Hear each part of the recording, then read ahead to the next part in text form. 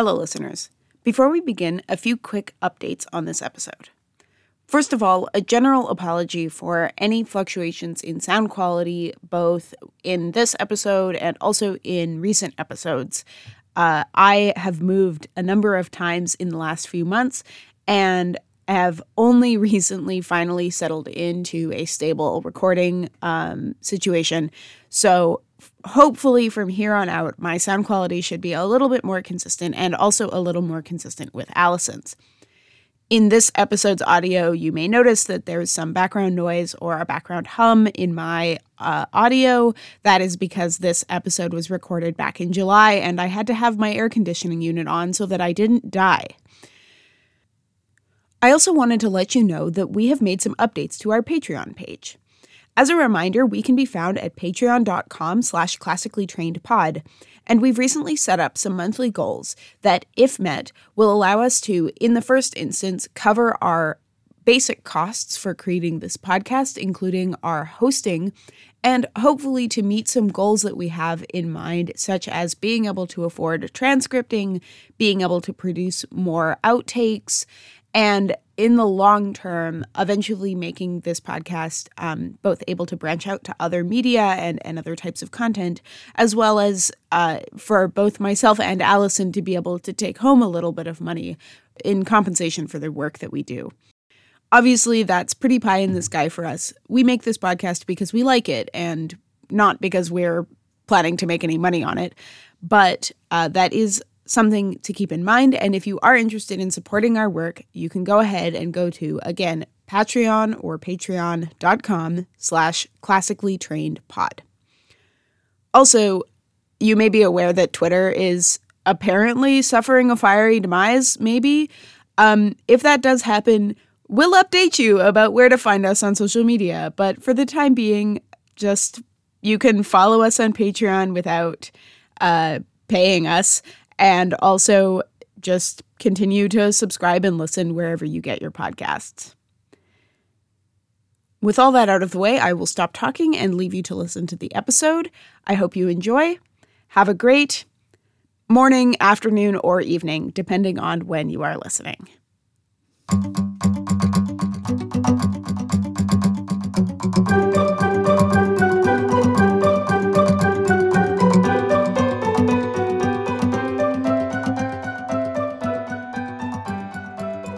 Listeners, and welcome to Classically Trained, a podcast where we discuss modern media that depicts the ancient Mediterranean world, its peoples, and its stories.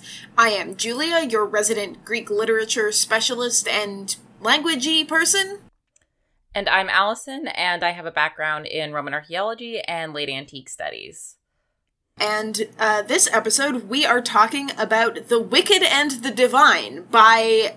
I'm going to mix up their first and last names. Jamie McKelvey and Kieran Gillen? Yay, you did it. Yeah, okay. I feel like I sometimes want to call them Kieran McKelvey and Jamie Gillen, whatever. Because I just think of them as Gillen and McKelvey. Yeah, because they're a duo.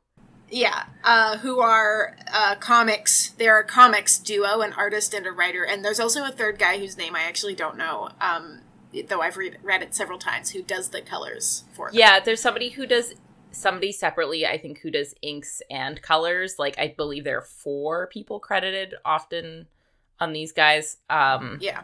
But yeah, they're a team, and they have done other comics together. They've done other comics for... like Marvel. They did a run on Young Avengers, which was very good. I think you've probably read it. I have 1 volume of that. I haven't actually read the entire Gillen and McKelvey run of the Young Avengers, only because annoyingly, in retrospect, I never bought like a volume of it because it was at a time when I was collecting singles, but I never collected all of the singles. Oh no. So I actually have never read the whole run. So maybe that'll be my next library borrow after I return all 9 volumes of The Wicked and the Divine, which we are not talking about all 9 volumes on this episode. We're going to talk about the first 4, and then we might revisit the remainder either next episode or possibly down the line, depending on what happens. but the first 4 are the most immediately interesting for our purposes, I believe. Yes. I don't know. I've been reading them for the first time, so. Yeah, this is I've read the first and second volumes like a number of times. I wrote a paper on Bacchic rites and Dionysus in this comics because I took a class about mystery religions. So we're going to talk about Dionysus later. So this is very helpful. I had pre-research done. Yeah. Cheating. That's not cheating. Well, every single thing I say on this podcast, bar almost none, is like shit that I already knew. We do not get paid for this. I am not getting graded. There's a limit. Suffice to say, neither of us knows what the hell is going on in these comics. But I think, Allison, you said that you did prepare a recap for what we've read so far. I have an extremely bare bones recap, because if I tried to recap everything, we'd be here all day. There's a lot going on all the time. Yeah. So the premise of Wicked and Divine is that there are gods who reincarnate into young people every 90 years, and within 2 years of their transformation, they die. These gods have a variety of abilities, but they all provide spiritual experiences for their followers through music. Wicked and the Divine is set during a modern-day reincarnation of the gods and conceptualizes human interaction with divinities as the dynamic between celebrities and fans. The first volume introduces us to our protagonist, Laura, who is a fangirl of the gods, and follows her as she becomes acquainted with many of them. This includes Lucifer, or Lucy, who has been imprisoned for the murder of 2 would-be assassins. The second volume follows Laura as she tries to solve the mystery of Lucy's murder. Lucy was murdered at the end of volume 1, and at the end, it's revealed that she is a god herself. She's Persephone. And then she's promptly murdered. And she's murdered by a character named Ananke, who is a mysterious figure who guides the pantheon of gods upon their reincarnation. The third volume kind of fills in the backstories of many of the other deities. And it also reveals that Ananke has been planning the deaths of numerous deities for some unknown purpose. These deities not only include Laura and Lucy, but also other deities, Inanna and Tara. The fourth volume reveals that, ta-da, Laura is actually alive, and follows her and the other gods as they take revenge on Ananke, and try to stop her from hurting any of the other gods. Do you have anything to add, Julia? I will add a couple of things. Firstly, basically the timeline goes, Laura meets Lucy, Lucy kills, 2 would-be assassins, as you said. Lucy is put in prison. Laura tries to figure out, Laura basically attempts to help the gods in cracking that case to get Lucy out of prison. Lucy breaks out of prison and immediately gets killed. Laura then spends time trying to solve Lucy's murder, gets embroiled with the gods further, becomes a god, gets killed herself, etc. It's just like a lot happens very quickly, so I wanted to kind of clarify that timeline a little bit. Yeah, no, totally. The other thing is, an important early relationship is the relationship between Laura and a investigative reporter named Cassandra, who is something of a skeptic about the gods, and essentially is trying to, like, unravel their secrets a little bit, get some dirt on them, and in volume 3 or 4, also ascends to godhood as one of the Norns, I believe. No, it's actually volume 2. It happens pretty quickly because Laura is still alive. Right. So yeah, it's around the end of volume 2. I forgot because we have this kind of anthology volume in 3 with a bunch of the backstory of a number of the other gods, and it sort of fills up quite a lot of space without very much happening, which means that, like, a lot happens in 1 and 2, and then a fuck ton happens in 4, and then, like, but, like, not that much happens in 3. So my sense of what happens in what volume is just going to be a mess. I am so sorry about that. No, it's kind of weird, because I was, like, trying to summarize 3, and I'm like, what actually happens in 3? And I was looking through it, and I was like, it's just backstory. It's, like, 80% backstory. Yeah. which is kind of well needed at that point. It kind of makes sense because Laura has been, like, presumably murdered, and so that's, like, a good time to go and flesh everybody out. But yeah, for sure. It definitely makes sense to have that backstory happen there, but it's also like, what is going on again? Anyway. So, Julia, did you like it? Oh, I like this so much, actually. I'm glad. I'm going to be fully honest, there has not been even 1 second of reading this that I have been like, okay, cool, I, like, get what's going on right now. No, absolutely not. I have been confused the whole time. However, it's very well constructed. The world building's really interesting.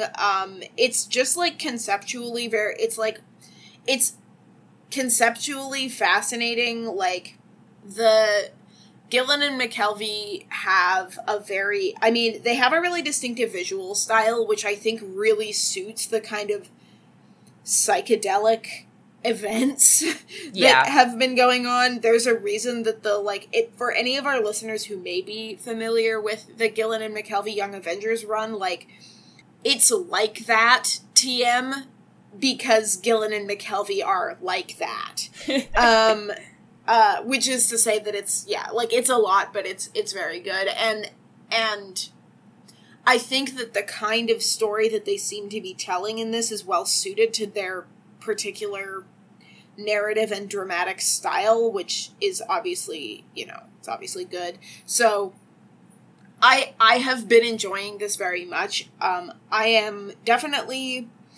I wish that I knew more about world mythology, because there's definitely a lot that's going over my head, but the stuff that I have understood, like the Easter eggs that are in there for classical mythology fans, certainly, or, like, people who know things about like, ancient Mediterranean mythology, seem well-researched and well-executed, so, which, I mean, obviously we'll talk more about that, but that, to me, is an encouraging sign. I should hope that the other stuff from other cultures is equally well-researched and well-executed. However, like, I'm not going to say that with my full chest, that I am sure that they did just as good of a job with the other world cultures, because it is not infrequently the case that, it's very easy to do a good job with mythology that you might be more familiar with from your own cultural background, and then do kind of a shitty job with other people's. So it's not impossible that they've done a shitty job with the other stuff, but I kind of doubt it based on how much research they've clearly done. Yeah. I am really happy that you like it, because as is evident, like, this is one of my favorite comic series. I just love Jamie McKelvey's art. Yeah. So much. His art style is very unusual for comics because it's very defined. It includes a lot of detail, whereas, like, normally you think of comics art as pretty simple, sometimes very, like, I don't know, like, sketched almost. Like, that there's a sort of, like, a bit of an almost unfinished element to it, just because you're filling up so much. Not that that's, like, a bad thing, like, that's part of the style, but I really love his style. I don't think it necessarily would work for everything. And I know some people don't like it, that they maybe find it a little stiff, but I just think it's beautiful. And yeah, they do all of this stuff with color that really suits, because a lot of a big part of these comics is there's a lot of, like, dancing and music. And so having that really, like, interesting, like, psychedelic color, like, really emphasizes what's going on in the comic. Well, and there's a lot of, like, transcendental experiences happening, and the extremely psychedelic color work against McKelvey's, like, really raw detail, especially the way he draws faces and, like, body postures tend to be very, like, there's a kind of stiff, realistic-ish detail. I mean, it's still obviously stylized and comics-y in a certain way, but there's definitely an amount of, like realism that is an aspect of his style that definitely means that just, like, the contrast between those two things, I think, really suits, if that makes sense. Yeah. And actually, one of the things also, too, about, just, like, kind of a side detail about Jamie McKelvey's art, is that he, often, like, in, like, issue breaks, will draw characters' faces from head on. I there are very few artists that can draw a character head on where it actually looks good.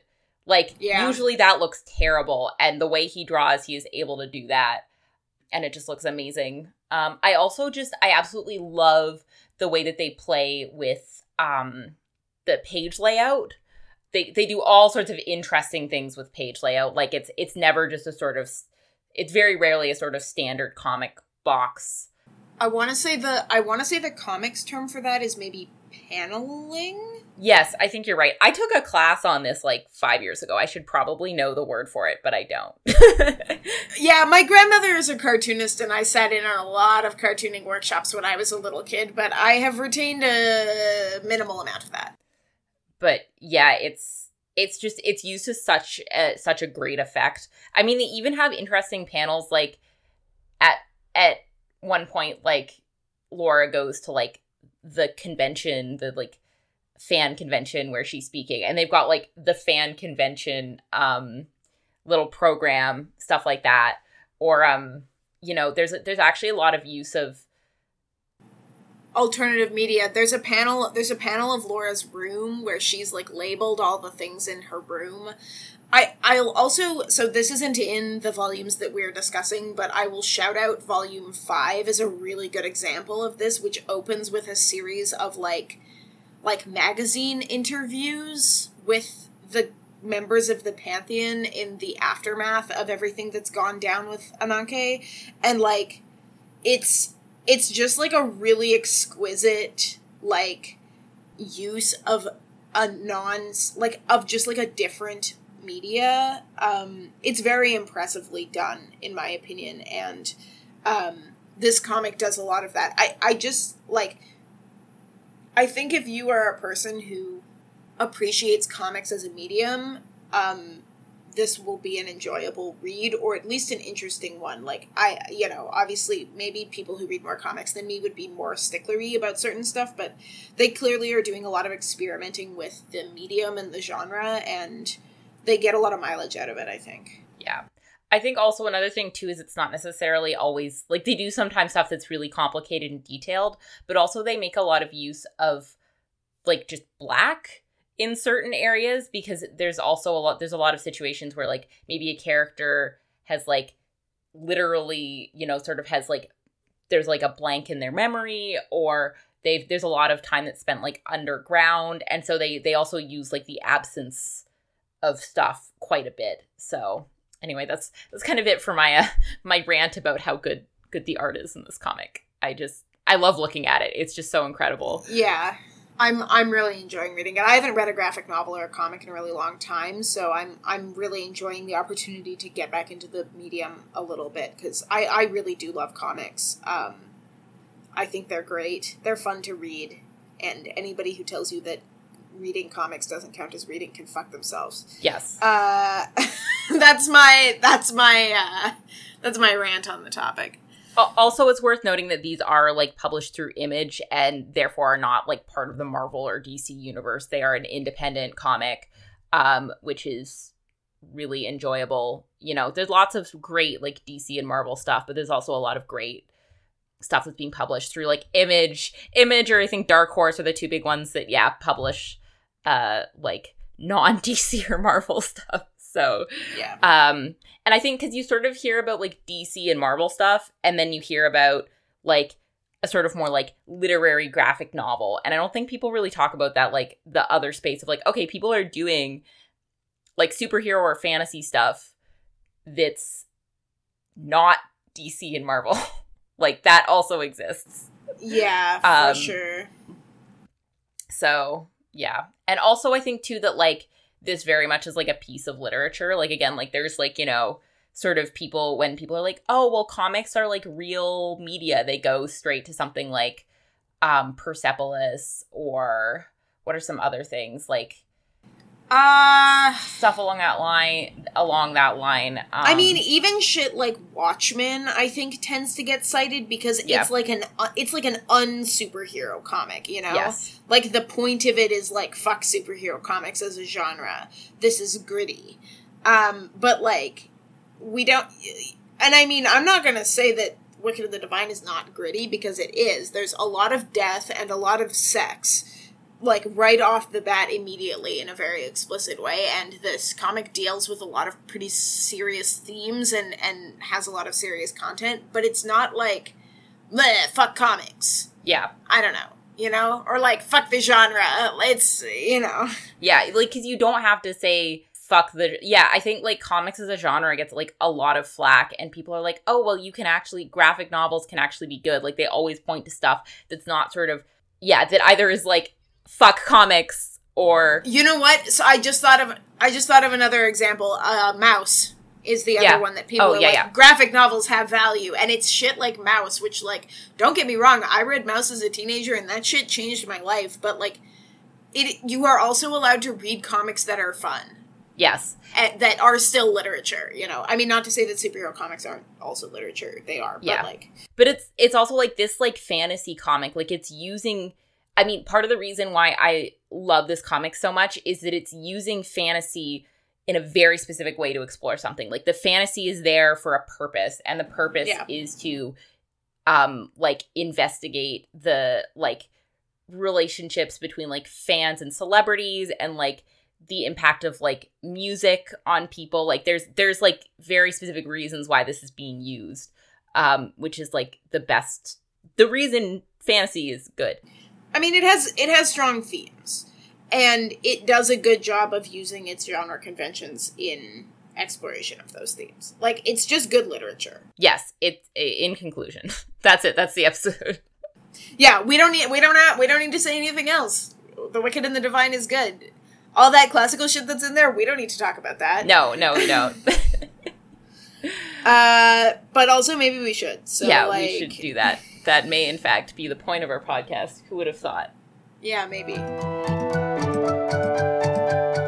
Anyway, why don't you kick us off? I mean, I'm happy for you to... Cool. Basically, my talking points are characters, because that's kind of, I think, the way to approach this from, like, a point of the way it's using classical material, because it's not necessarily, like... There's not really a plot structure in a way that... I mean, you know what I mean. You get it's classical in the sense that it's using especially particular elements, particular characters, and thus it makes sense to approach them from the characters. So the person that I wanted to start with is where it makes sense to start with, and that's with Laura / Persephone. Her Persephone is very much a chthonic deity. So chthonic is like an underworld deity. And, you know, there's not really sort of the other elements you see with Persephone. This is actually a pretty unique take on Persephone, honestly, because usually Persephone, her relationship is, her character is centered around her relationship with Hades, and there is no Hades. Yeah.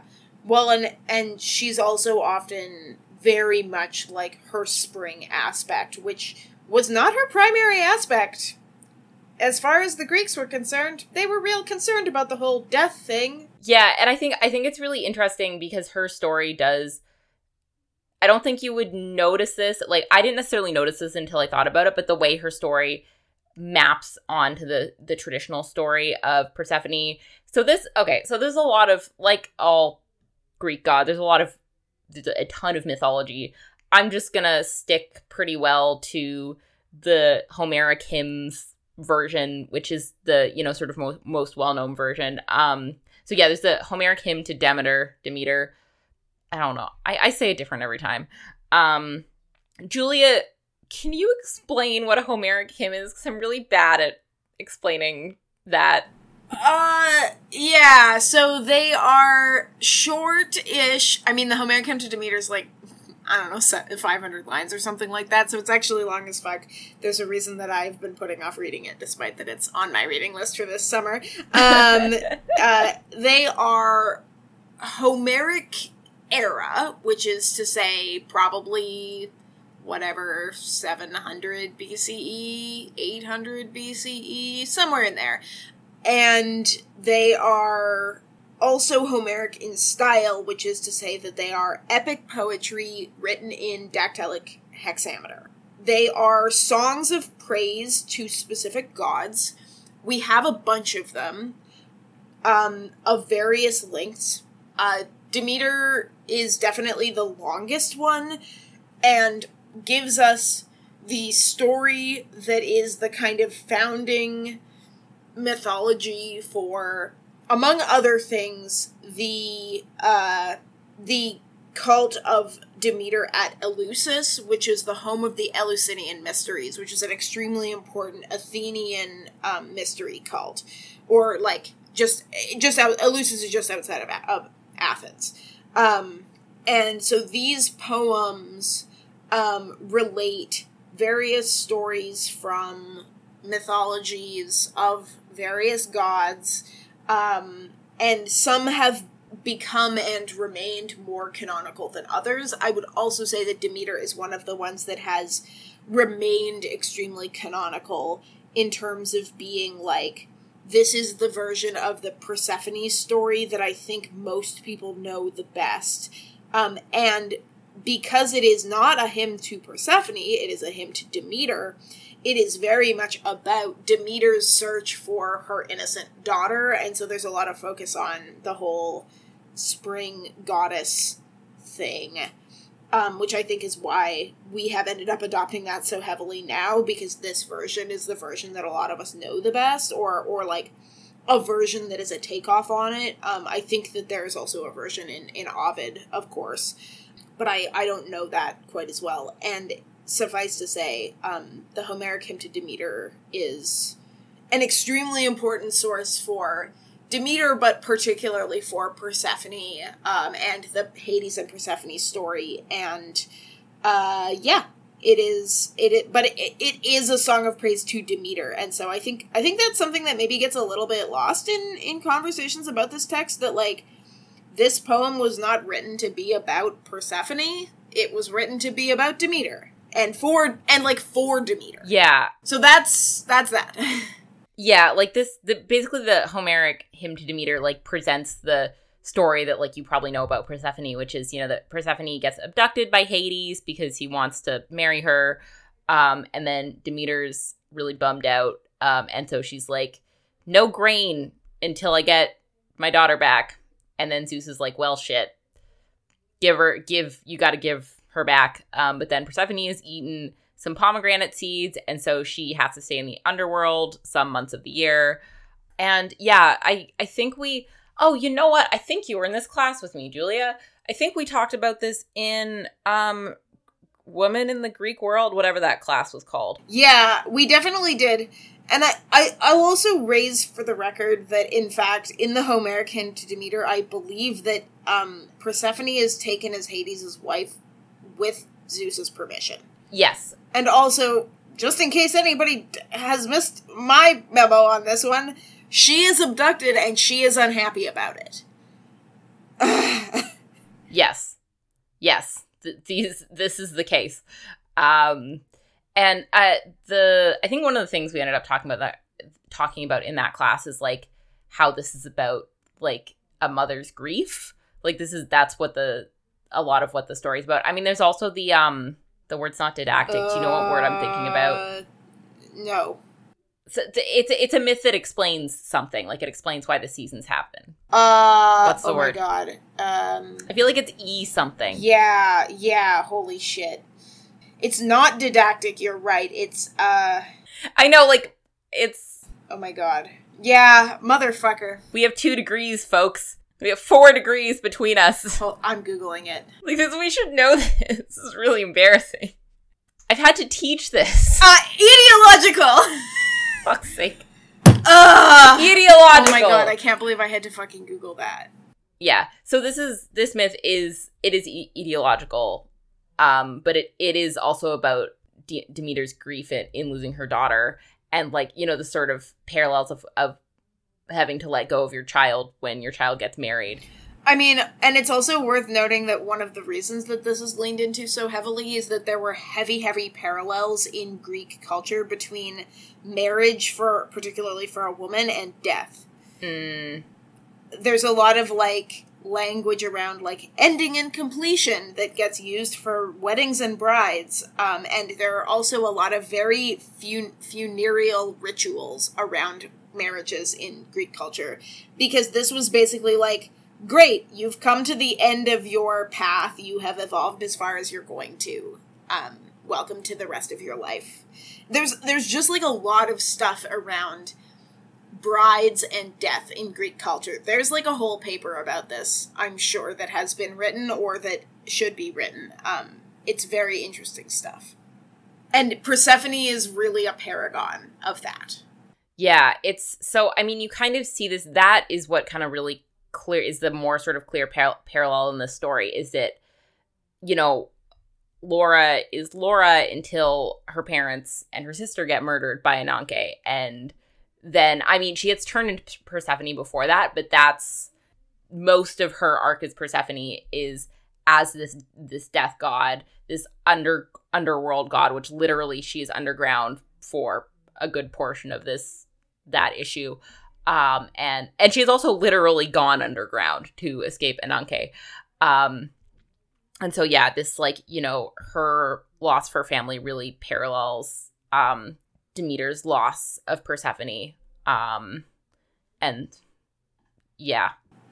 I mean, long story short, the Homeric hymn to Demeter is about familial grief, and that is why, and so is Laura's story, or a lot of Laura's evolution into Persephone in this. And she gets framed as, like, the destroyer, which to me is very true to the way the Greeks thought of Persephone as a figure. They were shit scared of her. Persephone does actually often get called Kore, which means, like, girl, like maiden, instead of using her actual name, because it's big no-no to use her actual name. I believe in the Iliad, Persephone is referred to as the dreaded Persephone. Like, yeah, there's not great connotations of Persephone. Yeah, another interesting thing I found actually while researching this is that Apollodorus says she's the daughter of Styx and Zeus, which I didn't realize. Like, the river Styx is like the river of like broken dreams. Yeah, it's like the underworld river, and it's sad. And so I didn't actually realize Styx was personified. I guess it kind of makes sense that sometimes it is. I mean, they personify everything. This is accurate. So yeah, Apollodorus just decided that was the case for some reason. Also, so apparently there seems to be an etymology floating around for Persephone as pherein phoron, which translates to, like, to cause death. I couldn't find good sources for this. Like, they do kind of reference that in the comic where they, like, you know, they call her, like, the destroyer. So I don't know if that's a true etymology. I also couldn't be bothered to look up the words pherein and phoron because one of them is definitely a verb, and I didn't want to figure out the form. Well, pherein is literally the infinitive of pharaoh, to carry or to bear. So that checks out. Okay, thank you. And then phoron, I have never heard that as a word for death. I like phi omicron rho omicron nu.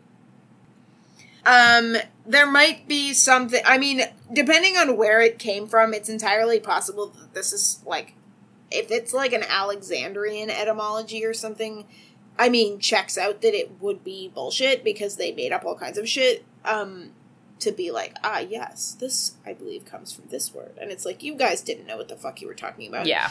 But, yeah, I mean, long story short, yes, Persephone was definitely, like, she was scary.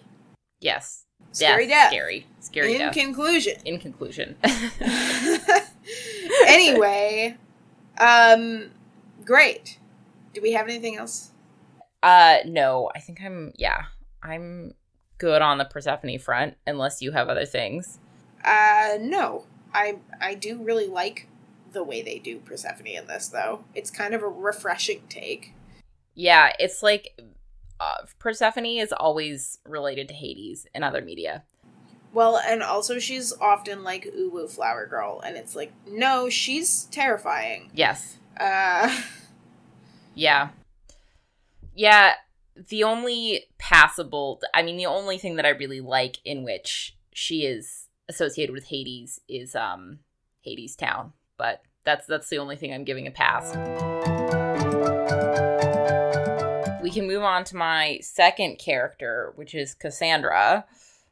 So Cassandra is the not at all obvious etymology that she is trying to tell everybody that the gods are frauds and no one is listening to her. I wonder where that comes from. Yeah, it's like a good, I mean, it's very on the nose, but it's also like, you know what though? Like, yeah, it's correct, so it's fine. It's good on the nose. And also it is like lampshaded, but like not like in a bad way, where Lucy is like makes fun of Cassandra for like choosing that name. Oh yeah, so because Cassandra is trans and Lucy is like basically like, you picked that, and she's like, fuck off. Yes. Yeah. That's most of the interactions between Cassandra and Lucy. Also Cassandra and everybody. Yes, that is also accurate. So yeah, Cassandra, the main account of the mythological Cassandra story comes from, I believe, unless you have other comments, Julia, I believe it's the in Aeschylus's Agamemnon. That's where she sort of like tells the story of like, well, here's why I have this gift of prophecy and nobody listens to me. And in that version, now the Greek is really weird. Like, I couldn't understand what it was saying a little bit. Like, I read the English translation. I'm like, I don't know what exactly is happening here. But basically, like, she's talking to the chorus and she's explaining like, oh, I have this gift of prophecy, but nobody believes me because I like broke a deal with Apollo. Because basically it says that Apollo's like interested in her and she like willingly enters a relationship with him, but then she like breaks a promise, and I like didn't fully understand that. Like, I know there are other versions where it's like she's like forced. Yeah, so it's now we're getting into shit that I worked on in my thesis because she in the Agamemnon. So first of all, the Agamemnon is not the only source that we have for Cassandra. However, this is definitely one of the ones where she gets to like explain her deal. But she's also a pretty prominent figure. I believe she pops up in the Iliad. She pops up in the Aeneid. She pops up a bunch of places. And also like in the Trojan Women, she's kind of in the background being like, this shit sucks and you all should have listened to me, and everyone's like, oh, poor Cassandra, she's mad. Mad as in like insane. Who did is that also Aeschylus? The Trojan Women is Euripides, I believe. Okay. Yeah. So anyways, Cassandra references Apollo as a polystais, a wrestler, which implies some force. So my interpretation, essentially, that basically she was the object of Apollo's desire, that she initially was like, okay, I'll entertain your advances. He gave her the gift of prophecy, and then when she withdrew her consent, he was like, fuck you, and cursed her. It is unclear in the Greek, and both commentators on the text and translators disagree about whether Cassandra was raped by Apollo or whether indeed she ever really fully consented. Or if that he basically gave her the gift of prophecy as part of a courtship gesture. In any case, she seems to have initially entertained his advances and then withdrew her consent. Okay. The particular euphemistic line is 1206 of the Agamemnon. But he, as a wrestler, I'm just looking at the Greek. It's like something, I want to say like breathed his grace on me. Just looking at the Greek, I fully have not looked up a single one of those words. So, I might be wrong. In any case, suffice to say that she initially was like, yes, I'm into this. And then when she was like, wait, actually, I don't think this is what I want, he was like, never mind, fuck you. And he didn't just take back the gift, because he had already given her the gift, and the gods don't I don't believe, tend to straight up take back the gift. But he doubled it back on her so that nobody would believe her when she spoke. Yeah, and this is especially bad because then all sorts of horrible things start to happen. Yeah. And then she can foresee them and nobody believes her. Yeah. So. Anyway, shout out to that one comic on, like, Tumblr or whatever that's like, my Lord Apollo will sexually satisfy a woman tonight. And the priests are all like, no way that could ever happen. I love Cassandra. She's one of my favorite figures of Greek mythology. Yeah, so back to this Cassandra. Yeah, back to this Cassandra. No, that was a good detour. I think what's interesting about this Cassandra too is that she says she has a master's degree in comparative mythology, and like that this was the focus of her research. And at one point she says that she was bitter that it was all lies. And so what Cassandra takes issue with, and what she like says that she takes issue with, is she doesn't really care about any of their like magic powers or whatever. Like that's not what she doesn't believe. She doesn't believe in the way that the gods make people feel, because they don't make her feel anything. And so that's what she's upset about. Yeah. That she doesn't experience the, like, spiritual transportation or euphoria that other people feel. Yeah. When in the presence of the pantheon, or when at their parties or whatever, which is, like, an established effect. Mm-hmm. Yeah, and then, so of course, then she becomes a god of prophecy, because she becomes a Norse god of prophecy called Urdur, who is one of the Norns. So they're like a trio of, like, I think, like, fates or whatever. There's a similar idea to the Greek fates. And then, you know, she gives her performance and still nobody believes her. And there's a scene with her, like, breaking down of, like, yeah, I told them everything and they still cheered. Like, they still believed in, like, the power of, like, the performance. So, yeah. I don't know, do you have anything else to say on Cassandra? Yeah, I mean, I think she's I think she's, as we were just saying with the Persephone thing, like, she's an interesting take on the existing mythological figure. Like, she adapts a lot of the stuff that is, like, already there.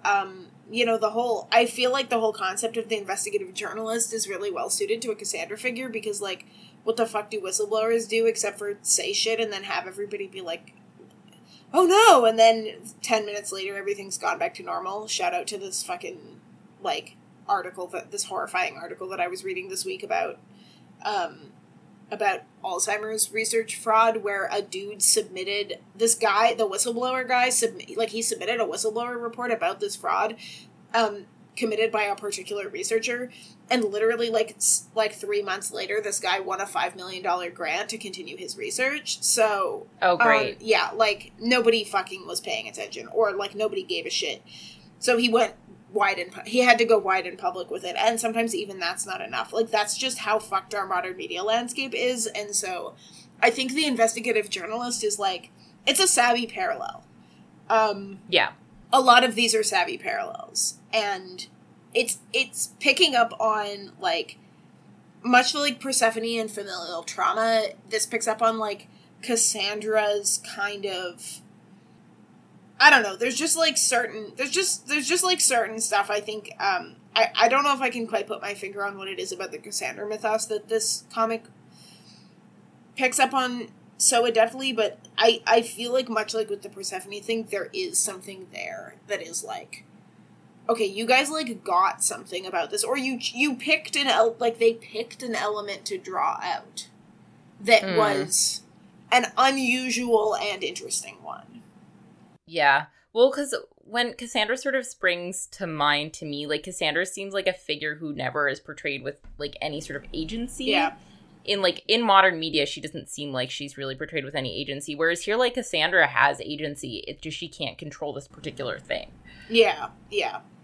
I think there's maybe also, I don't have enough brain cells for this, but I feel like there's probably also a comment in there to be made about, like, self-knowledge and how people tend to be sometimes weird towards people who are really aware of themselves and have, like, a self-knowledge that is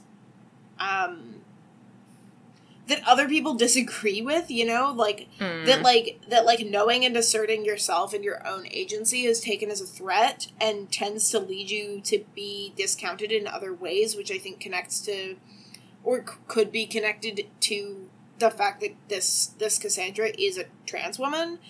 That, you know, that, like, and also like a trans woman of color, right? Yeah, she's Japanese, I think. Yes, and yeah, it's definitely like, there's definitely like a comment to be made about like the way that asserting yourself, particularly asserting yourself as a queer person, and especially a queer person of color, tends to lead to people thinking that you shouldn't be listened to. Yeah, because you get taken as aggressive. Yeah. Well, like, Lucy does that, and, like, she refers to Cassandra's name, like, she says it's later, she's like, I knew you were trans, I put, like, scare quotes, essentially, around your name to hurt you. Yeah, that she's, like, being a bitch about it, because it's Lucy. I guess we can move on to, so the third person I have on here is Ananke. Yes. We mentioned earlier that the Greeks love to personify stuff. And things. So, Ananke is a real deep cut. I had, like, not heard about this mythological figure, if we can call her that, before this. And I mean, I guess that's maybe part of the point, is that this is a deep cut. Yeah, I mean, I actually don't know anything about her mythos as a personified figure. I just recognize the word. Ananke is the Greek word for necessity.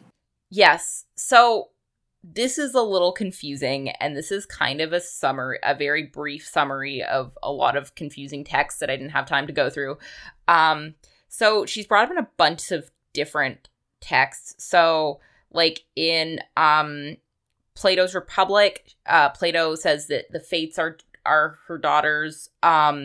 She gets brought up in Aeschylus's Prometheus Bound, in Herodotus's Histories, and then another thing that she seems pretty associated with is, like, Orphic texts. Now, I took a class on mystery cults, and I still don't understand Orphism. It's still, I'm still confused by it. But it's a mystery cult, and they have sort of their own, like, conception. Like, it's an ancient Greek mystery cult, and they have their sort of own conception of, like, the universe and the creation of the universe. And often Ananke alongside, like, Cronus seem to be two figures who are, like, result in the creation of, like, the world. It's very confusing. Yeah. But I guess essentially it's that she's involved in a creation myth of, like, the universe or the world. And, like, yeah, that, like, in the Orphic texts, like, there isn't the sort of traditional, what we understand from other Greek mythological texts to be the sort of creation situation. Okay. Yeah, Orphism is weird as fuck, so that all checks out. Sure, why not? So Orphism is named after Orpheus, but I still don't get it. I don't know. Do you have anything to say about it that, like, can make it make sense? I think that's all to do with, like, the underworld shit, because they have a lot of underworld shit going on. And so that's why it's Orphism. Well, there's something about Orpheus getting torn apart by the Maenads, I think, is an important part of the cult. Oh, yeah, because eventually he, like, dies after he... Yeah, there's, like, a lot. We talked a bunch about Orpheus in our Hadestown episode. Go listen to that. I don't really have anything to say about Orpheus. I will say, about Ananke, it's interesting that you mentioned the Prometheus Bound, because I guess I haven't gotten there really yet. Like, I've read most of it now in the Greek, and I don't remember this coming up, but it's also possible that people have just decided, like, some commentaries have decided that, like, this is a reference to a personified necessity. Yes. That I simply did not read as such, because these things do tend to be a bit ambiguous. Yeah, that's sort of what I was thinking. Like, there's some cases where it's like, yeah, these in Aeschylus and Herodotus, like, it does sort of seem like, it's ambiguous, whereas stuff in, like, the Orphic texts, it's very, like, this is, like, a figure. This is full admission. This is off of Theoi.com, their translations of this bit, because, frankly, I couldn't be bothered to look up all of these different bits. So there's, yeah, Aeschylus and Prometheus bound. He donned the yoke of necessity with veering of mind. And that's like in reference to Agamemnon sacrificing his daughter. Oh, I haven't gotten there yet. There's also Prometheus is speaking to the mountain. Let Zeus, let him lift me on high and hurl me down to black Tartaros with the swirling floods of stern necessity. So yeah, there's these kind of things that are, they're like a little bit like, okay, well, is this personified or not? But then here are these, get ready for these Orphic fragments. Okay. Are you prepared? No. And he says, Epicurus, from Epiphanius? I don't know what any of that means. Full honesty. Some guy, probably. It's some sort of Orphic related text. And he, Epicurus, says that the world began in the likeness of an egg, and the wind, the entwined forms of Chronos, time, and Ananke, inevitability. Now that's in like, whatchamacallit, the brackets, yes. So those are in brackets, so that's questionable. Yeah, and so yes, and it says the wind, which is allegedly Kronos and Ananke, encircling the egg, serpent fashion like a wreath or belt, then began to constrict nature. As it tried to squeeze all the matter with greater force, it divided the world into two hemispheres. That's what these texts are like. Let me find another one which maybe is not in... Are these all in... Yeah, no, these are really all in brackets. So yeah, I think a lot of Orphic stuff is off of like papyri or shit like that. Like I can't confirm that, but I think a lot of it's dodgy. Yes. I mean, it's also just content-wise dodgy, like even when we're pretty sure of the text, but like yeah. Orphism, weird as hell. Yes. However, I find it very funny that it's like the world is an egg and they squeezed it and now there are two hemispheres. Yeah, sure. Like, all right. But I have a more fun random reference to Ananke is that Pausanias Pausanias is this guy. I think is he like 1st, 2nd century CE? Something like that, yeah. Yeah. He's a dude and he kind of goes around Greece and he like writes like a travel manual. He's like, here's what you can see in this place, and here's what's in this place. So he actually says that there's a temple to necessity and force on the Acrocorinth, which is the like Acropolis of Corinth, and that people don't go inside these temples. So very random. So she is like around. She's around. The degree to which she is around as an actual like god is deeply unclear, but she exists. Okay, all right. In conclusion. And yeah, it does seem like when I look at, for example, as well on the on Perseus editions of texts, a lot of times it does use necessity in a capital N. So whoever has done the translations, it seems for multiple of these different texts, seems to think that it's a personified thing. Yeah, though it is worth taking with a bit of a grain of salt because most of the translations that are on Perseus, they're like the ones that are in the public domain, so they're all from like 1911. This is accurate. So maybe, yeah, like it's not to say that that's an invalid interpretation, and I'm sure that in some cases that it is a personified necessity because, as previously mentioned, the Greeks do be personifying, but it's probably not in every case where the Perseus translators, whoever the fuck they are, old as shit white dude who has been dead for 100 years, were like right that they were probably not. They probably didn't call that shot every single time, you know. That's my sense of that. No, that is a completely good. Yes, I fully agree with that. That makes a lot of sense. Perseus, by the way, is like a website that has a bunch of public domain Greek translations of text, but it also has the original Greek. It's really useful if you're studying ancient Greek because you can be like, what is happening in the Greek in this text and what's happening in the English. You can't see me, but I'm miming typing right now. Yes, though I do, if you are just looking at it for general purposes, and not specifically because you're, like, studying a text, I recommend the new, like, Skyfy, SCAIFE viewer version, because those are corrected versions of the text and have newer translations in some cases. It's less good if you're, in my experience, it's less good if you're actually studying the text, because there's not the same, like, click to get at the LSJ entry for a word thing. Yeah. It'll still gloss, but, like, it won't give you every single possible translation, which many times, as we had this long digression earlier about, like, Phoron, and how many fucking ways it's possible for, like, a given morphology of some form of that to possibly be translated, including some ways that are very metaphorical. So, like, yeah. Anyway, shout out to Perseus for making that possible. So to refer to now to Ananke as a character, I think this works great.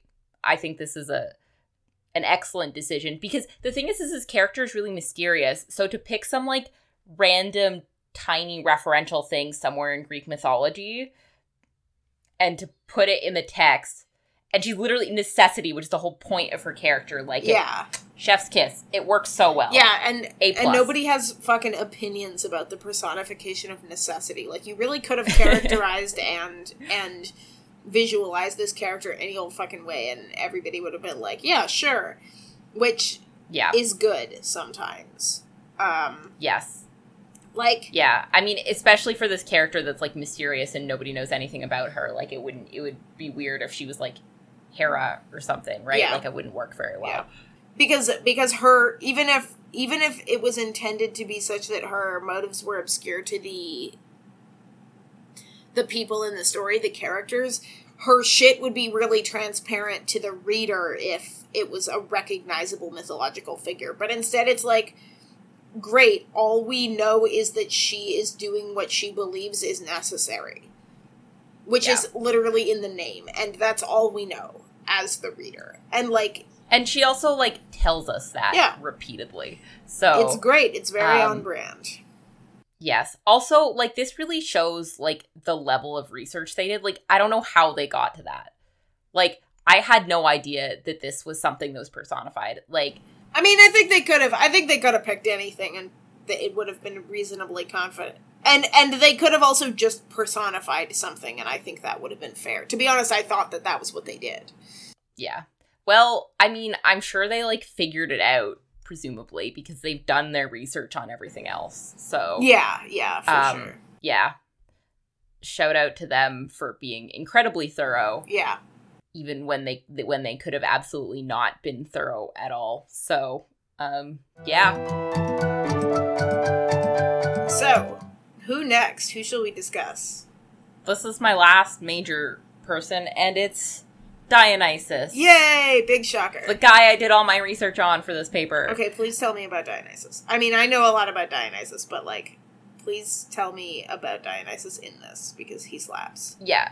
So basically, the paper that I wrote was essentially comparing this Dionysus to the description of Bacchic rites in Livy's Ab Urbe Condita, which I believe is about the founding of the city. From the founding of the city. From the founding of the city. I should know better. I should know this because I translated it. You're valid. And so... yeah, it's basically Livy's a Roman author. It's basically his, like, full history of Rome. From the founding of the city. Yeah, from the founding, which includes mythological stuff, but also this particular thing, which some of it's a made-up story, but some of it's stuff that actually happened. And so, because Dionysus, basically, this is focusing specifically on Bacchic ritual and not, like, Dionysus as a sort of broader mythological character, because, like, what is important about Dionysus in this text is how he interacts with other people and how he creates a ritual experience. And so, yeah, in book 39 of Ab Urbe Condita, Livy describes a situation in which a bunch of people were getting corrupted by some cult, by the bad cult, where they were doing no things like having gay and extramarital sex and dancing. A big sexy cult. Yeah, big sexy cult. Violent murder. So yeah, basically there's like Bacchic rituals. There's a Bacchic mystery cult basically where people go and like, I guess, emulate Dionysus. Like they do all these quote unquote like hedonist things. And essentially like Livy's like evoking a bit of a moral panic about this. And he describes this situation where basically this young man is, his relatives are trying to force him to get into the cult because then he can get like killed off and they can take his money from him. Oh yeah, I remember this. Holy shit. Okay. Yeah. And so basically his lover, who's a sex worker, is like, this cult's real bad. Like I don't go to this cult. And so eventually like he takes it to like political officials and gets the cult shut down. And so yeah, there's this very negative, obviously, view of this cult. This is actually referring to, while the story is probably apocryphal, this was something that happened. These rites were outlawed, and the people who were practicing them were punished. I think that actually happened. Anyway, the rites were outlawed. I think maybe like 150-ish years BCE, roughly. They kind of went a little bit nuts and are like, okay, we got to stamp this out because this is encouraging, or at least the Roman political officials at the time thought it was encouraging like licentious behavior. And so now the portrayal of Dionysus's rites in Wicked and the Divine is opposite, and then they're portrayed as positive. And also that they're, so like in Livy's text, the focus is on like that there's a lot of illicit sex going on, and B, that there's a lot of like violence occurring. Like people are killed who like want to leave a cult. And there's probably other sorts of violence that is occurring in relation to the cult. Whereas, and then the music and the dance are kind of like a side aspect. Like essentially that the dance is just sort of frenzied movement associated with what's the word? Mania. Yeah, like this mania of being, sort of being like taken over by the god, this like spiritual mania. And then also that the music is to hide the screams right of the violence. Yeah. Whereas here that's all that's going on, right? And so it's like it's a subversion of that, in that like basically Dionysus's form of worship here is a rave. And it's like literally an underground rave. Yeah, though, I mean, of course, there's still a certain evocation of illicit activity. Like, a lot of the imagery in the Dionysus scenes really evokes, like, I'm not citing from personal experience for clarity, but the, what I understand to be the experience of, for example, like an MDMA or like an ecstasy trip at like a party. Yeah. Like, there's definitely, like, drug shit. There's a lot of, like, and I mean, Dionysus himself is, like, I don't sleep, and is kind of fucked up. Like, there's kind of a, like, you know, and of course, in today's society, there's a lot of condemnation of, like, quote, empty hedonistic pleasure. So, there's still, I think the baggage is still there. It's just that we get a lot of the Dionysus stuff, at least in the volumes that we've read, from the perspective of Laura, who's really into it. Yeah. Well, also, I mean, the thing is like, Dionysus, like, refers to it as illicit. And I mean, I think what it's sort of getting at, too, is, like, the useful experience of going to something like this and having a positive experience, whereas, you know, the sort of, like more sort of, like, adult, like, mainstream perspective is that these things are, like, dangerous, whereas this isn't portrayed to be a dangerous experience. Like, they're just vibing. Yeah. And yeah, it's evidently taking a toll on Dionysus, but he's like, I'm here to, you know, provide a good time, and not a good time in a sort of, like, very, like, like, hedonistic sense, but a like, essentially being, like, freed from your cares in, like, music and dance. Yeah. it's also interesting, too, this is something that I wrote in my paper, is there's no sex in this scene, which is interesting because, Dionysus was often associated with, like, illicit sex, which I define in the paper as either, like, extramarital sex or homosexual sex. But the thing is it's not like that's not present in the comic. It's the god that's associated with essentially, like, an orgy is Inanna. Well, and interestingly, like, Dionysus is not that much of a fertility god. And, like, the Maenads or Maenads or however the fuck you want to pronounce that shit.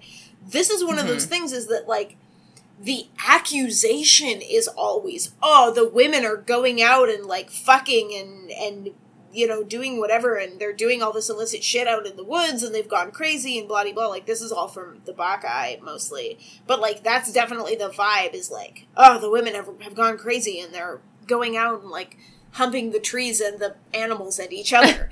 But actually, that's never what's going on. Bacchic mania very rarely actually involves sexuality. It usually just involves music, dancing, theatrical performance, drunkenness, but not sex. Like, my sense is that is not that major of a part of most Bacchic rituals. And in fact, illicit sex, particularly amongst women, or sexual activity or language, speech, was much more of a feature of festivals of Demeter in Athens. Oh, interesting. Yeah, like several major, like the Anthesteria, and there's one other one too that I'm currently forgetting the name of, but there's at least 2 major festivals of Demeter in the Athenian festival calendar that involved like woman-only time, where they were explicitly encouraged to, like, say naughty things and, like, make dirty jokes and dance around half naked and, like, show off their bits and stuff like that, you know, and make fertility offerings because Demeter was the goddess of fertility.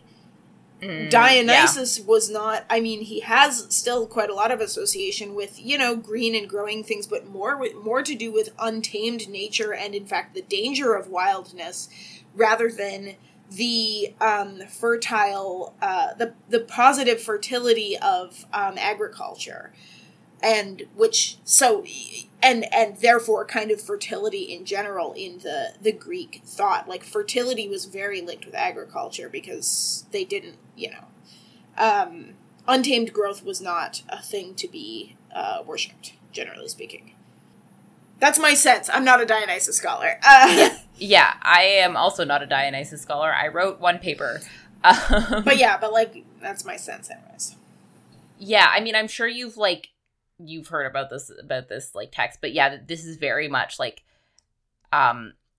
this, you know, sort of banning of Bacchic rituals is pretty well, like, you can pretty straightforwardly assign it as a moral panic in the same way that we talk about more modern moral panic. It's like the satanic panic, right? Like, that's exactly what it is. It's like, the kids are worshiping Satan and they're stealing our babies and they're having weird sex and we must shut it down because it's evil. And so this is like the really like opposite perspective of that. Yeah. It's the perspective from the side of, like, the young person who's experiencing that. Yeah, well, and Laura really, like, she goes in this scene, what is this, in volume 2? Yeah. She really goes in eyes wide open, and Dionysus is also, like, he's very big on consent. He's very much like, when you're done, you can leave. Which is, like, refreshing. To be fair, Dionysus is low on the list as far as, like, rapists in the Greek pantheon go. He's, like, not bad as far as that goes. The bar is, like, I mean, the bar is in the center of the earth. The bar is literally underground. Yeah. Turns to look into the camera like I'm on The Office. But oh, man. Anyway, but, like, it was interesting to me how much he was like, yeah, you can be done when you're done. Especially since Dionysus' whole thing is, like, just gonna drive everybody wild, and, like, everybody kind of loses their mind, and so there's less sense of that. Like, but also, I'm most familiar with him from the Bacchae, where he is doing his thing specifically as a punishment. So he's being a dickhead, like, highly on purpose. Yeah.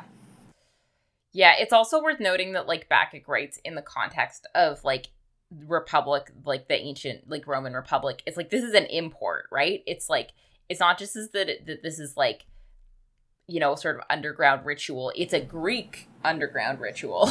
Those terrible hedonist Greeks. Yeah, yeah. With their philosophy and their wine and their fucking. Anyways.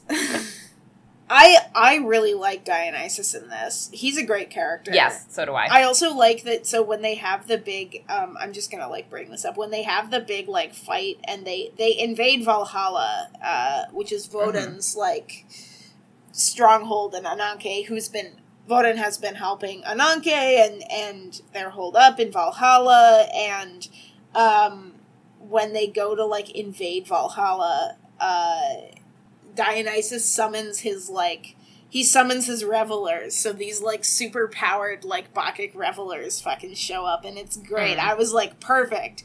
This is exactly what Dionysus does, is he shows up and he brings his fucking squad.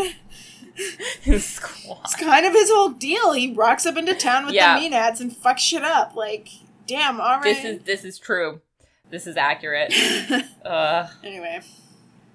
This is another thing where it's like, it's a characterization that is drawing on some, like, interesting, like, an unusual aspect of the character. Like, it makes perfect sense as a way to draw from the classical material, but also it's unexpected. It's not, like, a way that we've necessarily seen before. So, yeah, I feel like with all these characters, it's so refreshing because that's how they are able to treat the material. Mm-hmm, mm-hmm. Yeah, I really wish that we had the chops to get into some of these other characters, because, like, among other things, I am a, like, Morgan fangirl. I love the Morgan in this. I think she's one of the coolest characters, but, like, I am deeply unqualified to talk about a figure of Celtic mythology. I could probably have managed to talk about some of the, like, Egyptian and or Middle Eastern figures if I had done more research, but that would have required more effort, so... We could probably get into, like, Baal and maybe Inanna. Isn't Inanna all, like, Mesopotamian? Yeah, the Inanna has, like, a bunch of different things going on, and is, like, different... Yeah, Inanna's got... Yeah, it has a bunch of things going on. That's, I mean, this character, oh my god, this ensemble in a nutshell, so-and-so has got a bunch of things going on, basically, boils it down. But, like, and yeah, I mean, I would love to, I would love to talk more about Lucifer and that, but she's also, that's also, like, I am, like, deeply unequipped to talk about Christian mythology. Is Lucifer in the Torah at all? I don't. I know fuck all about Lucifer. So, Satan is a thing, but not really the way that Satan is a thing in... No, not Lucifer TV series, Google. Lucifer. As a name for the devil in Christian theology... It's a rendering. I'm looking at Wikipedia for context. The King of Babylon. So there's, like, looks like there's some stuff in the Book of Isaiah, which is a late prophet. One of the books of prophets. So it's not in the Torah. It's in the prophets, which is in the broader Jewish biblical canon, sort of. Okay. But... Does it end up in the Bible? We get Lucifer from the Vulgate because it's rendering a Hebrew word that means light bringer, i.e. the morning star. That's where we get all of this. It's like from a Hebrew word, Hillel. I'm sure I mispronounced that, which was rendered in Greek as Heosphoros, Dawnbringer, or Morning Star, and then rendered into Latin as Lucifer, literally light bearer. Lucas is light, and then fair is like bring. Oh yeah. Yeah. Latin. And I'm really stretching my philology chops today. Sort of. No, it's good. I'm finally proving that I actually can do the thing that I claim that I can do. The passage is like, it's actually from like a description of the quote King of Babylon. So this is, obviously it's the book of Isaiah, so the prophets, and this is like the Babylonian captivity era, when the Jews were exiles in Babylon. So there's a lot of like, there's a lot of vitriol against the Babylonians and especially the kings of Babylon. So this is, it's from a passage, basically, taunting and it's a screed against an unnamed king of Babylon who's described as Morning Star, son of dawn, having been cast down to earth, etc. And then it's taken up as a metaphor for Satan by later Christianity. Okay.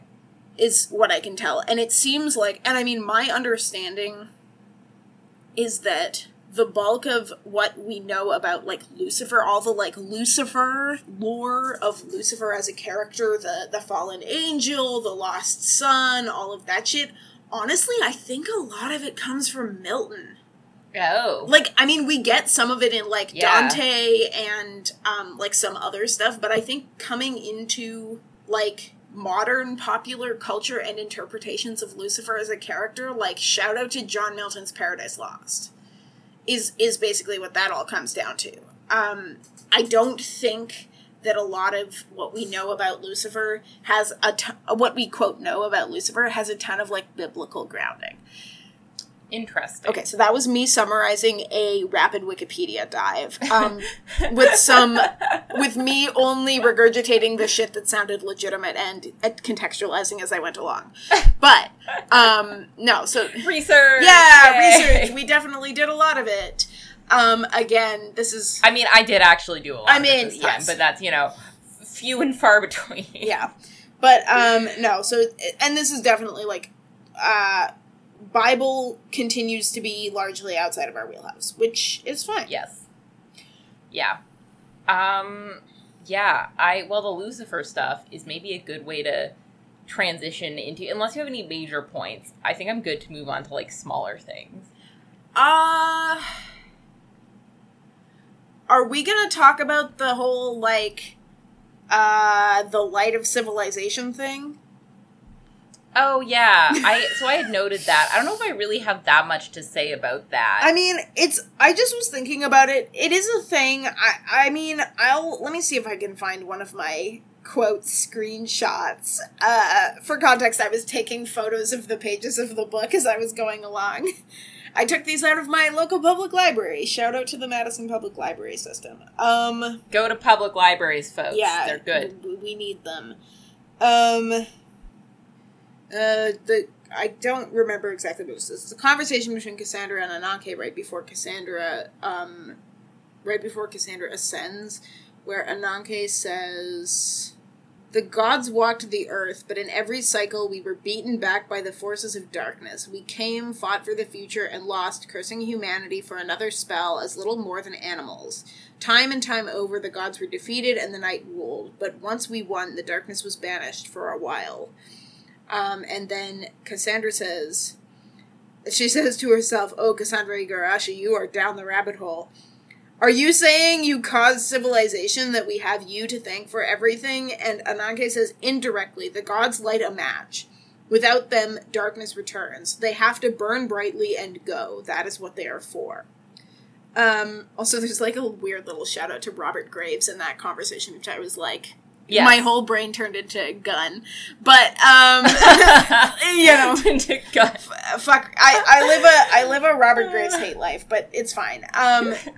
Anyways, but it was definitely like, I don't know, I was just kind of interested because it struck a bit of, I think, the same thing that I was already, like, sensitized for by our Percy Jackson conversations about, like, yes, yeah, the gods are the foundation of civilization, but because this is an international phenomenon and a multicultural pantheon, it's a little bit more, like, it's a little easier of a pill to swallow in this context for me, because, like, it's not wrong to say that spirituality or some form of religion is, in fact, an anthropological building block and has been the source of a lot of, like, development and inspiration for human culture, broadly speaking. Like, we have only just, I think, and this is going to be a sweeping statement with absolutely no backing behind it, I feel like we as a species have only just begun to enter a secular era, where our culture and our art has any kind of secular basis, and especially where secularism is in the mainstream and popular.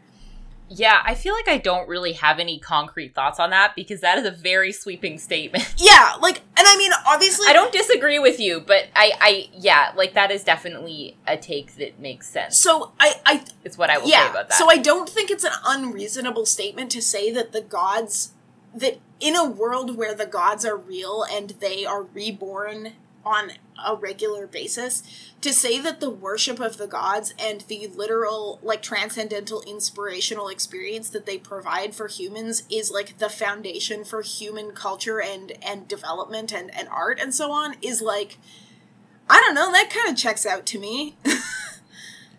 It is a very, I mean, this is a very sort of, like, Greek mythological take. I mean, in the way sort of, like, stories are told, like, mythological stories are told about, like, the beginnings of humanity, and about, especially about Cronus, about how, like, okay, well, the gods facilitated the development of human civilization, and that, you know, well, like, and I mean, it's like Prometheus, right? Like, the whole Prometheus myth, because I mean, having now read even more of the Prometheus bad, I can say that he goes on a long rant about how he's like, yes, I brought them fire, but I also taught them how to divine, and I taught them how to build homes. Like, every art that humans practice, I taught them. And also, I mean, there's also a thing where it's like, okay, well, you attribute, I mean, this is pretty commonly, I feel like it's pretty cross-cultural, like, but attributing, being divinely inspired to do an art. And, like, well, because, like, Apollo, you know, sort of, like, patron gods, right? Like, being Apollo being, you know, a poetry deity, etc. Yeah, I mean, it's definitely not the same in all cultures. Like, I want to say, having learned some things about, like, Buddhism and Taoism in the last year or two, like, there's definitely very broadly different conceptions of, like, the gods, but I don't think it can be argued that any civilization has no conception of some kind of godly or spiritual existence. Like, yeah, every civilization has created something for itself. Even if that is, even if it's less personified, or, like, more like an animist thing, or kind of more conceptual or removed from human existence. Like, there are plenty of cultures where the spiritual is quite removed from the daily human, you know, if that makes sense. But I do think it's fair to say that theology of some form is pretty universal. So, honestly, the only thing that twigs my what the fuck sensor as far as this goes, and this being a very, like, Western framing, is the concept that the gods have fought back the darkness, and that humans, like, that humans would just be scrabbling around in the dirt without them, because that is not something I think that's quite that universal, and it's definitely, particularly, a very, like, the, like, light versus darkness, good versus evil thing remains a fairly, I mean, it is, to my mind, a pretty strongly Western dichotomy, because, like, you don't have to go very far into, like, Asian culture before you stumble across, like, the concept of yin and yang, at which point it's like, okay, so now we're dealing with concepts of balance rather than concepts of antagonism between opposites. Dichotomies are natural, but, like, I don't know. There's a certain thing about it that made me go, but I haven't read the rest of the comics yet, so I don't know where that goes or what resolves it. That's the thing that I have to say about this, which is, like, again, I also haven't finished the comics, but Ananke is very much an unreliable character. Yes. So this is definitely framed as a thing when you're reading it, you're like, how is this true? Especially because then she describes Laura as, like, the Great Destroyer, right? So it's like, okay, well, is this the darkness she's talking about? Like, what is the darkness? She's very vague. She's evidently trying to control the gods in particular ways to, like, get what she wants. So, yeah, I think this is definitely not something that can be taken as, like, the opinion of the authors, or, you know, even the opinions of, like, the protagonist. Like, this is very much coming from an antagonistic character. Yeah, for sure. And so I mean, I would like to read the rest of the volumes and figure that one out, because it did twig me as being like, I'm not so sure about this. Yeah. And so I would like to be able to assess it. Also, I want to know where they're going to go with the rest of these stuff, so... Well, because also when you read that, you're like, what the fuck? Yeah. Like, it comes out of nowhere and it doesn't make any sense, and I'm sure that's intentional. Yeah, it's, like, really not explained. Because nothing that these guys do is, I don't think, is unintentional. Yeah. Especially given the context, but you're like, where did this come from? Yeah. No, for sure. So... I feel like we can move on to smaller things. Yeah. The first kind of small thing that I wanted to move on to is, like, they evidently based particular gods off of particular, like, musicians. Yeah. I mean, please pop off. So, I mean, I don't know. There's a few that I, like, noticed. I don't know if you noticed anymore. So, Baal is, like, evidently Kanye West. He's got Kanye vibes. I think that was the only one that really stuck out to me, because I don't know what celebrities look like ever.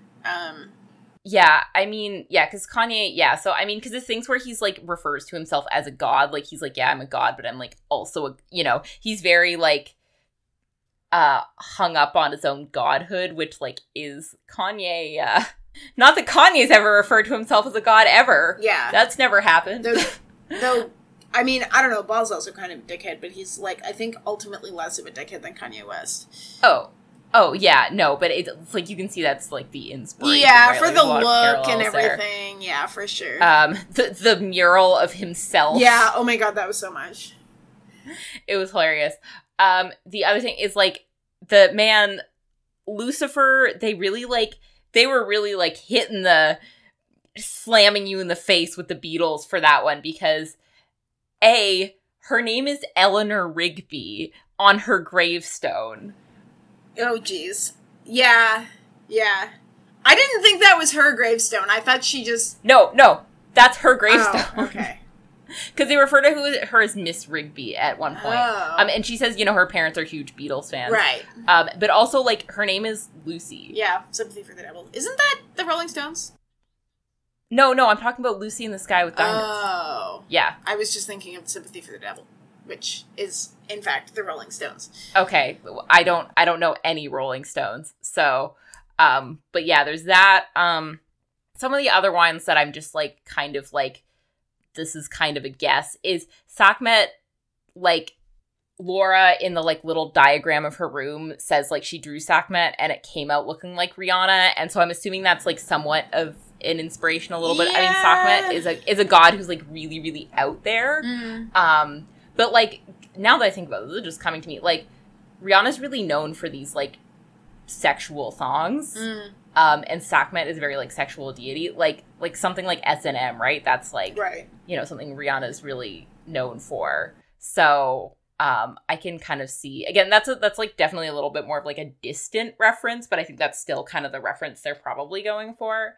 And the sort of last one that I'm, like, not 100% sure on, but is what is occurring to me because this is a comic written by British people in 2014, is I'm pretty sure that Amaterasu is referencing Florence and the Machine. Like, the aesthetic is very, very Florence and the Machine. And I know this because I'm a huge Florence and the Machine fan. Like, it's, like, the jewelry and, like, the red hair, the long red hair, like, that's 100% Florence. And yeah, like, also the timing and the context, like, that would make sense as a reference. And the rest of the gods, I really have no idea. Yeah, I mean, as I said, I don't know what any celebrities look like ever in my life. I'm trying to think of, like, I feel like I'm having a faint bell ring in my brain of, like, a female singer who's known for wearing a mask, which is Tara's deal, but we don't get a lot of Tara. I wonder about, like, yeah, I just don't really know, unfortunately. And I mean, some of them it's like, okay, like, Baphomet could be any fucking punk, like, emo dude. Or like, pop punk. I'm assuming there's, like, Baphomet's giving me pop punk. Yeah. Mid-2000s. Or, yeah, like pop emo. Yeah, but, like, I don't... Yeah. I mean, you know, MCR, but aside from that. Yeah. But, like, I don't know what any of those dudes look like, really. I mean, I know, you know. And, like...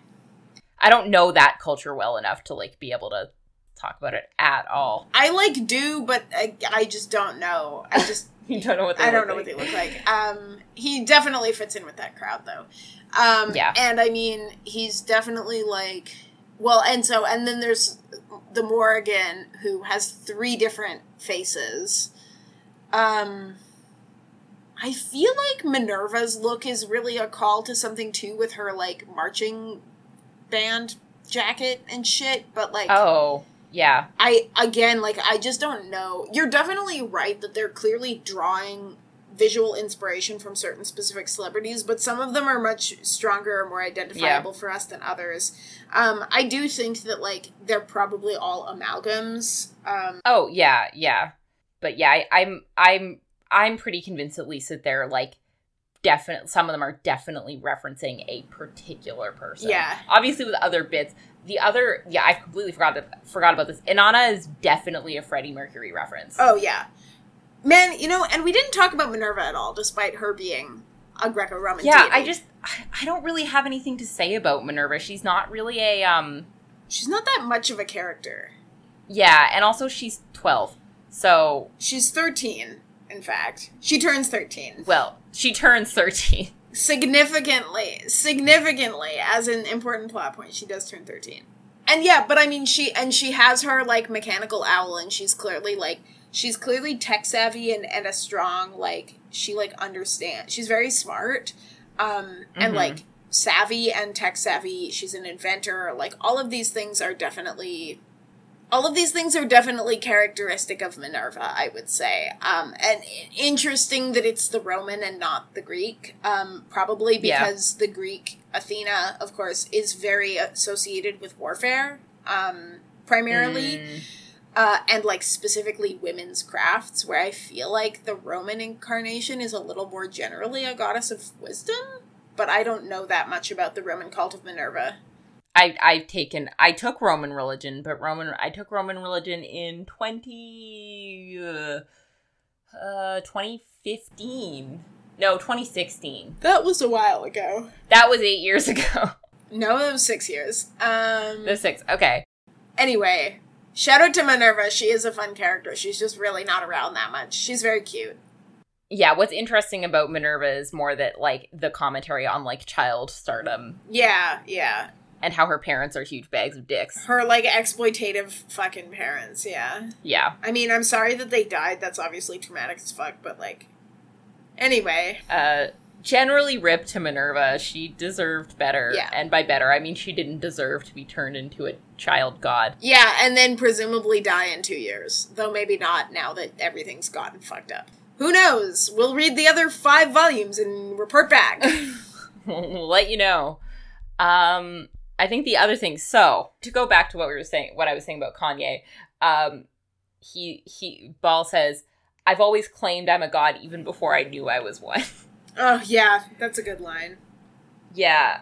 Then there's, basically Ball, Cassandra's, like, talking about what Ball, she thinks Ball is. That's a very confusing sentence because there's different aspects of him, right? And Cassandra is just basically being a bit of a dickhead. And she says, Ball, there's a whole lot of balls, but I'm betting on Baal-Hamon, Carthaginian god of fuck you.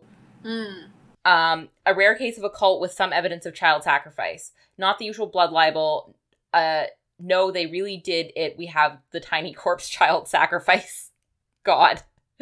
And then Ball says, I'm not Baal-Hamon, I'm Baal-Hadad. Yeah, both sky gods. One had a much bigger line on having kids roasted. And then in parentheses, well, depending on which old white guy in an ivory tower you listen to. So, you might be like, why did you tell all of me that, listener, and also Julia? Well, my thesis supervisor is one of the white guys in the ivory tower. Because I have a paper in front of me. He has written quite extensively about Carthaginian child sacrifice. And yes, there was in fact Carthaginian child sacrifice. We have a bunch of bodies of children in little jars. I think they're in essentially like cemetery. I don't know if it's a cemetery or the individual thing there. Oh yeah, they're like this cemetery, and they're called Toffets. Yeah. Just gonna Matt's never gonna listen to this, but I apologize to Matt for butchering all of this. But I thought that was really hilarious because that is Matt's area of expertise. And yeah, they were doing the child sacrifice. This is entirely true. Also, Carthage is, for those of you who don't know, it is in modern day, Tunisia. I want to say Tunisia. I think it's in modern day Tunisia. But yeah, it's North African. And Carthage was founded by Phoenicians who came from the Levantine coast in the Iron Age at some point, like less than 3,000 years ago. And they founded Carthage. So, and then they were doing the child sacrifice to probably Baal-Hamon, although honestly, Matt's not that clear about this in this paper. He mentions it once. Yeah, I don't know. I didn't have time to read this whole paper. I did screen cap particularly Cassandra's follow-up comment about not the usual blood libel shit, because I was like, Lamau laughs Jewishly. But no, it's interesting to know that is in fact true, that there was some Carthaginian, child blood sacrifice happening. Yeah. And yes, modern day Tunisia. Good job. Yeah, so they are, babies. They're basically these, babies in jars in, quote-unquote cemeteries. And sometimes I think there are other animals. But basically, according to, there's been some argument about this, but this is what Matt thinks. And because Matt's my thesis supervisor, I think what he says is right. Fair enough. That this is in fact child sacrifice and not just dead babies. Yeah, there are lots of dead babies in antiquity. Yeah. Child and infant mortality was really, really high. Yeah. But from I think the evidence surrounding how and when they were killed, it really seems like it actually is child sacrifice. Okay. Also, Matt, I think I've told you this before, Julia, but my thesis supervisor, Matt, goes around saying child sacrifice, and that's not the correct tone to talk about child sacrifice. No, it's not, but... That's how he says it. Welcome to Ancient Mediterranean Studies. This is what we're like here. Yeah. I will note he is not an old... I think I already said this, but he's not an old man in the Ivory Tower. He is a middle-aged man, early middle-aged man in the Ivory Tower. Yeah. But no, he's very nice. No, Matt, yeah. He's not obnoxious. No, shout out to Matt McCarty. He is very nice. Anyway. Okay, well, that's fun. Yeah. I just laughed so hard when I saw that, because I was like, oh my god. But yeah, I was like, man, I don't know if these guys read Matt's paper, but shout out to Kieran Gillen and Jamie McKelvey for doing their research. Some people are still like, this wasn't child sacrifice. But again, Matt thinks it's child sacrifice, which means it was almost certainly child sacrifice. I think that's all I have. Okay. To end on that note, we're gonna have to put a huge content warning on this. Oh yeah, I have one all caps content warning. I have one more thing that I want to bring up actually. If we want to end on a slightly, not more cheerful note, but different, at least, because I was flipping through my non-screen screenshots, and I did remember one other thing that I wanted to pull out, which is Woden's great rant about the patriarchy. Woden is a dickhead. He is by far the least likable of the gods, on purpose, but he's very interesting, and he is a massive misogynist, and he's weird. He has, like, a weird Asian fetish, and he's just creepy overall. And he's, like, very aware that he's creepy. He's like, yeah, I have a weird fetish. Fuck you. He's like, yep, I'm the fucking worst. And I'm a god, so deal with it. But, like, he has this really interesting rant, and I'm just gonna read this because it's good. It's also a really well-designed page, so please read these comics, but, like... So he says the following. He's talking to Cassandra. He says, you know what happens when a, quote, civilization kicks off? Babylon, Egypt, India, China, the Aztecs, the Incas, it's always the same. One guy gets a whole lot of women. It's a consistent perk of being emperor. For most of them, thousands of women. Over 10,000 in a few cases. Exclusively for him and jealously guarded. What that means is a lot of other men get jack shit. That alpha-beta MRA bullshit is a simple-minded reading of history, failing to understand that all of them are betas on any scale that matters. We are all serfs. I was arguing with a girl about the oppression of women across Western history. Hard to argue with as a general concept. Of course women have it bad, but I was arguing the toss anyway. She asked me, name one time when you'd rather have been born a girl than a boy. I thought about it for a couple of seconds before answering. 1896 to 1900 in most of Europe. Freedom and the vote and all the rest are pretty decorations that only matter if you're not fed into a fucking blender to leave behind a few lines of maudlin poetry and a smear.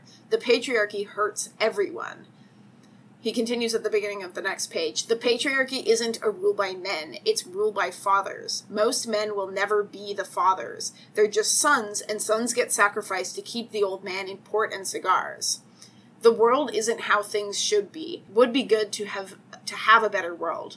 But I'm not going to live to see it, so fuck everyone. Ideally, literally. To which Cassandra replies, you're not stupid, are you? Just evil.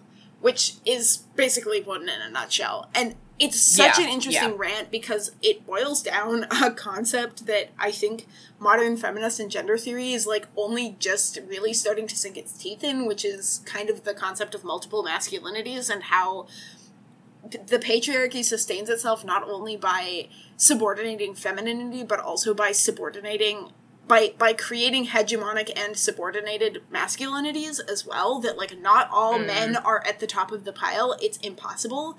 So, but you have to find a way to create a type of masculinity that is willing to aspire to dominance, but be content with only being dominant over less dominant men and women. You know? Like... Yeah. And to accept that there's always going to be some top or dog, you know, with like a bigger dick. Like it's actually a fairly sophisticated concept, and I think it's really well articulated in this comic, which I was not expecting to come across an argument, a cogent argument for why toxic masculinity is the way that it is, and like how multiple masculinities function, and why, like, patriarchy does in fact fuck everybody in equal parts in this comic about, I don't know, whatever the fuck this comic is about. A lot of things. whatever this comic is about. Yep, that's a good description of this comic. But it was good. I was impressed. It's about some things. Yeah, this comic is sure about some things. And the art good. I have exactly one petty gripe. My petty gripe is that that Jamie McKelvey doesn't draw some of the issues. Yeah. That's my gripe. Yeah, Volume 3 is all drawn by other people. I will say, this is also looking forward into Volume 5, which I'm reading now, but these like fake magazine articles at the beginning of the volume are illustrated by, I believe it's Kevin Wada, who is one of the most incredible artists of all. Like, his style is so stunning. He does a lot of alternate covers for Marvel and stuff like that. If you're not familiar with his art, I highly recommend. I want to make sure. Let me just double check that I have his name right, but yeah, that's him. And in fact, if you Google him, the second result, at least when I Googled him, is his portrait of the Morrigan, or one of his portraits of the Morrigan. But he does these really stunning portraits. So I like, as much as I love McKelvey's art, and obviously sad that he wasn't, it is really nice to see other art styles highlighted in these comics from time to time. Yeah. Yeah, well, I think the thing that although I've definitely read this before, I don't remember it. That to me is sort of like makes sense within the context of the story to have that different art style. It just kind of like bothers me just because like it's not necessarily, I don't know, I don't super love art style switches in comics. You like consistency. I like consistency, and I it's not like that I dislike these other artists' art. I probably would enjoy it more in a different context. Fair enough. But also, like, they did have, there's one artist, like, the mural of Ball, they actually, like, got somebody else to ink over Jamie McKelvey's drawings, to ink and, like, paint over his drawings. And, like, that I thought was really cool. Because that doesn't make sense to be in his art style, because it's supposed to be something in the universe. So I thought that was really cool. They have a bunch of really fun extras in the back of the comics. I would recommend reading them because they're all very entertaining. Mm-hmm, and there's like some of it is insight on how the comic is made, and some of it is just like silly jokes. Yeah. And a combination of both. Of course. All right. I think we're done. Yes. But I mean, I feel like I should say something to round off this episode. Yeah. Here's what I'll say to round off this episode. We have to do another one of these because I need to read the rest and then I need to talk about them out loud to process them. I'm glad I've converted you. It's good. They're good fucking comics. I know. They're so good. And everybody looks at my collection of them and they're like, oh, okay. And I'm like, no, they're good comics. They're good comics. And I'm obsessed with Gillen and McKelvey, and I need to read more of their stuff. You're so valid. For this reason. They're just so great.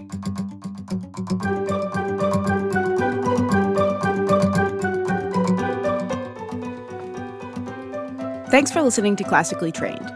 This podcast is hosted and produced by Allison Marlin and Julia Peroni on the traditional, ancestral, and unceded territory of the Squamish, Musqueam, and Tsleil-Waututh nations, and on the ancestral land of the Ho-Chunk Nation. You can listen and subscribe to this podcast on our website, classicallytrainedpod.podbean.com, and anywhere podcasts are found. If you'd like to reach us, we can be emailed at classicallytrainedpod@gmail.com, contacted via Twitter @classicallypod, or you can leave a review. And if you'd like to support our podcast, you can find us at patreon.com/classicallytrainedpod, where we also post extras and outtakes. Our next episode will be on 3 separate episodes of the television show Doctor Who. As always, be well, and do not, under any circumstances, do as the Romans did.